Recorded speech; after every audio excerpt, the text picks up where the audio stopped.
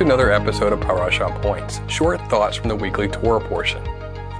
This week's Parashah point comes from Chayei Sarah, which is Hebrew for Life of Sarah, and it goes from Genesis 23:1 to Genesis 25:18.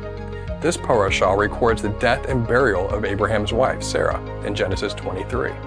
It also tells the story of Abraham's servant's mission to find a wife for Isaac and the marriage between Isaac and Rebekah, Genesis 24. The Parashah concludes with Abraham's death in Genesis 25 verses 1 through 18. There's a lot we can talk about in this Torah portion. Today, we're just going to present a thought on how Abraham dealt with loss. Genesis chapter 23, verse 2. And Sarah died at Kiriath Arba, that is, Hebron, in the land of Canaan.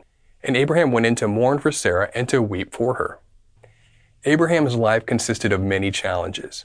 His walk of faith began with God calling him to leave behind everything he knew and journey to the land of Canaan. Since then, he faced famine, war, conflict, and heart-wrenching tests of faith involving his own son. Abraham, someone who has been through so much and is regarded in Scripture as a man of great faith. He was also affected by death. The Scriptures say he wept over the death of Sarah. It doesn't seem to matter how strong you are in the faith. Losing someone you love is intensely painful. Abraham wasn't the only man of great faith to be deeply affected by the death of a loved one. Even our Messiah himself was affected emotionally by this painful experience. The Scriptures record that Yeshua wept over the death of his friend Lazarus. John chapter 11. When Yeshua saw her weeping, and the Jews who had come with her also weeping, he was deeply moved in his spirit and greatly troubled. And he said, "Where have you laid him?" They said to him, "Lord, come and see." Yeshua wept. So the Jews said, "See how he loved him."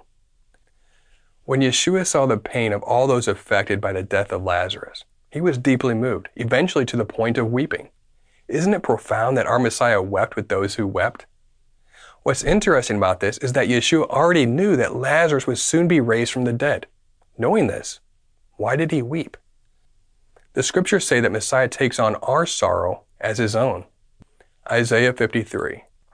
Surely he has borne our griefs and carried our sorrows. Death is not the end for those who know Yeshua.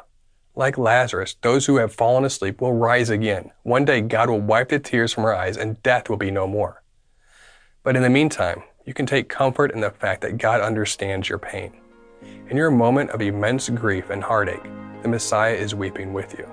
So as you weep, draw near to God for comfort. And remember that through Yeshua's resurrection, death is conquered once and for all. Thank you for joining us for another Parashah Point. We pray that this teaching has blessed you. And remember, continue to test everything. Shalom.